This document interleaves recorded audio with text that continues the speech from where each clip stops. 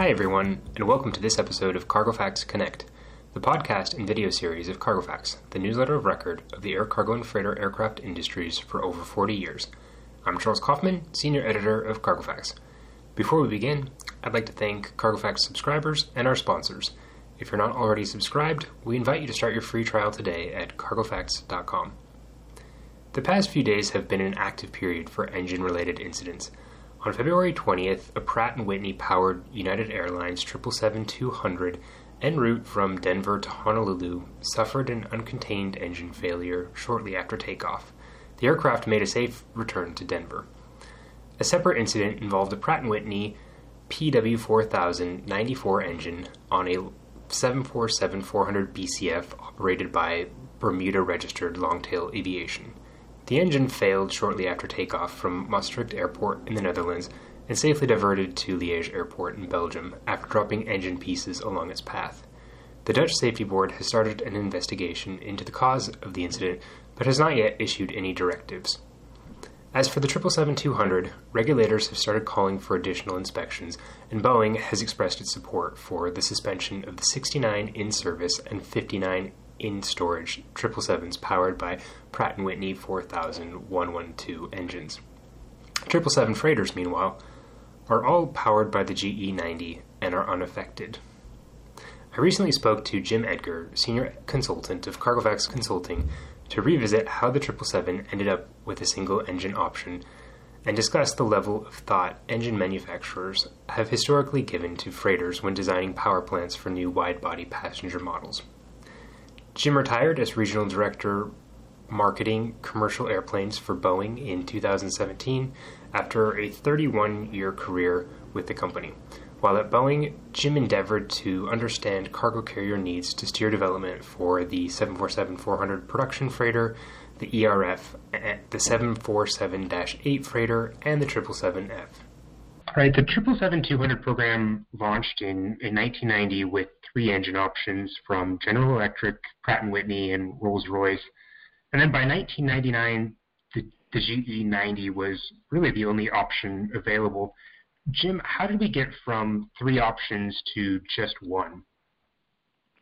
Well, Charles, it was not a linear progression or a linear decision, but to put kind of things into context, the 777-200 entered service in 1995 with the three engine options, and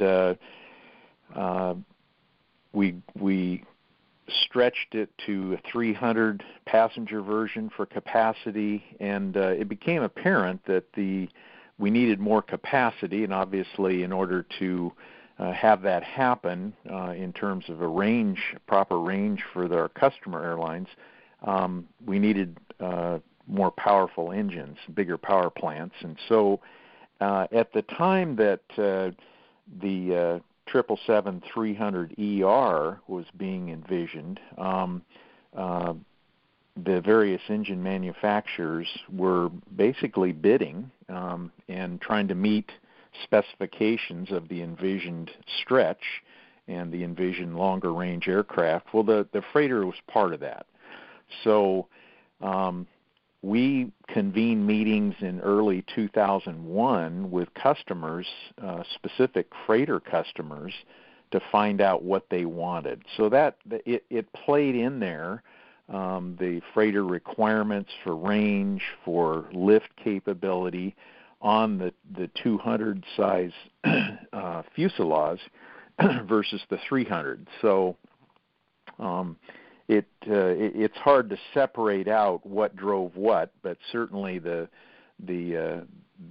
freighter as envisioned was part of the consideration. And then it became apparent that General Electric was going to be much more aggressive and much more interested, and so it kind of went from there. So the freighter was part of really the drive to increase the lift capability of the new generation engine for the 777-300ER, and then of course also the 200LR was in there someplace too.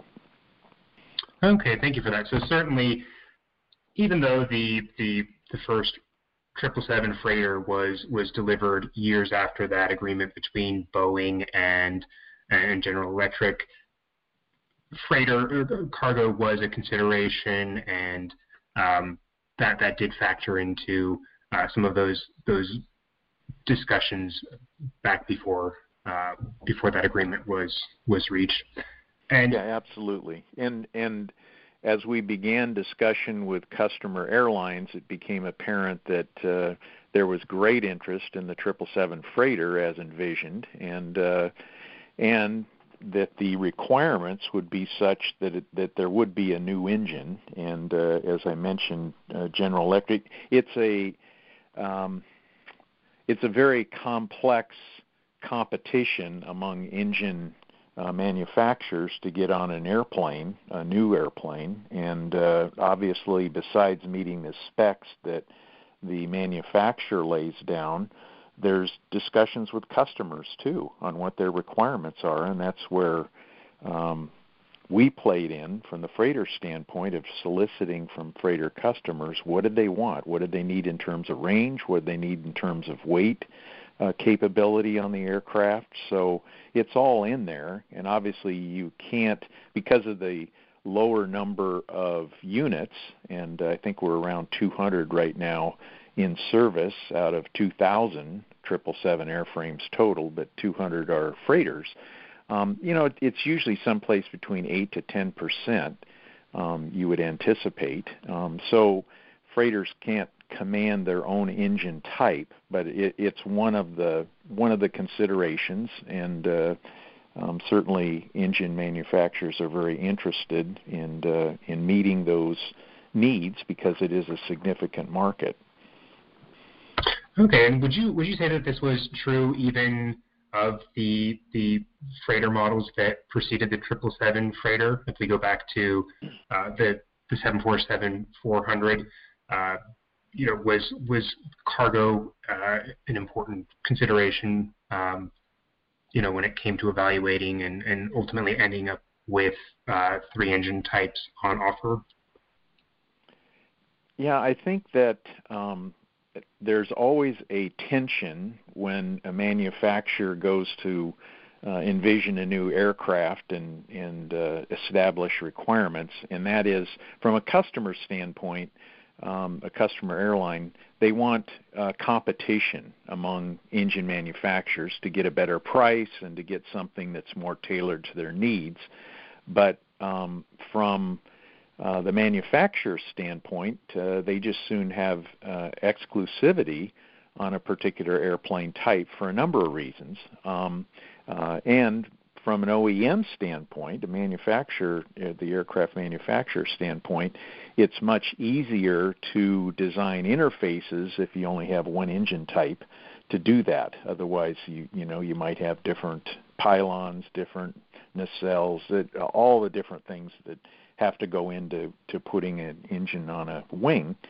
So, there's a basic tension between what the customer airlines want, and of course each customer airline has a different idea of what engine they want. So, you don't want to lose a sale because you don't offer a particular engine type. So it's quite an exercise initially in determining. And again, the freighter operators were just one aspect and one element, but a significant one, and there were requirements that had to be met. But for the 747, that had been around much longer, and I think right from the beginning it was anticipated that there would be various engine types offered.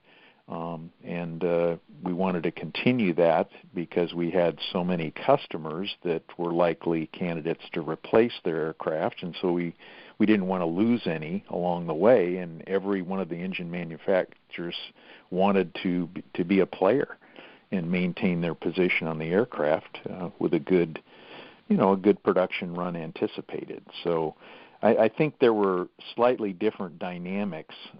As I looked at the census for the 777 as an example, I think about 1,200 out of the 2,000 that are in service have GE90 on the aircraft. So General Electric was pretty significant right from the beginning of the program, and Pratt had the history, they had the customer base, but General Electric was pretty aggressive in approaching the 777, and ultimately they commanded a dominant market share on that aircraft. So it was kind of natural that the 777 would have a single engine type, and our customers liked what was being offered on that or envisioned on that aircraft, and GE wanted to satisfy them.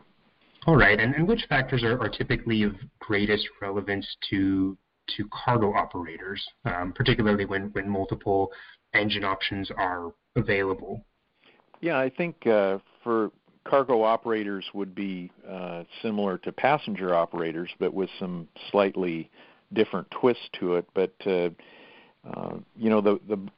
if they meet, assuming that an engine offering meets all of the requirements of the aircraft manufacturer, and it's been accepted in the design phase. Obviously, fuel burn is going to be very important, and of course that's a combination of both the engine and the airframe itself.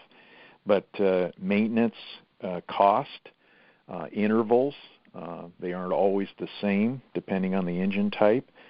Commonality, if it's a combination carrier that has a large passenger fleet, they're going to want to maintain some commonality, because usually the freighter fleet is significantly smaller than the passenger fleet size, so they don't want to have separate engine types, separate maintenance programs, and so on. And the most important one, Charles, of all, is going to be cost. So, how aggressive is each of the engine offerings in terms of price, and how much are they willing to come around to the customer's requests. So I think all of those play together in some form. Some are more important than others, but fuel burn, maintenance interval, maintenance cost, commonality, and cost are all very important, especially now that with new freighters, utilization for both the passenger and the freighter fleet are very, very similar. So you don't have aircraft sitting around. They're just too expensive. And so you're going to have the very similar considerations in terms of an engine selection for freighters as you do for passenger aircraft. That's an interesting point you make. So that divergence has started to narrow in recent years, and certainly complex decision. But thank you for sharing your insight today, Jim. My pleasure, Charles, and hope that this has been of benefit to our listeners. That's all for today. To those of you listening, thank you for joining us on this episode of Cargofax Connect. For the latest on all things freighters and conversions, visit www.cargofax.com.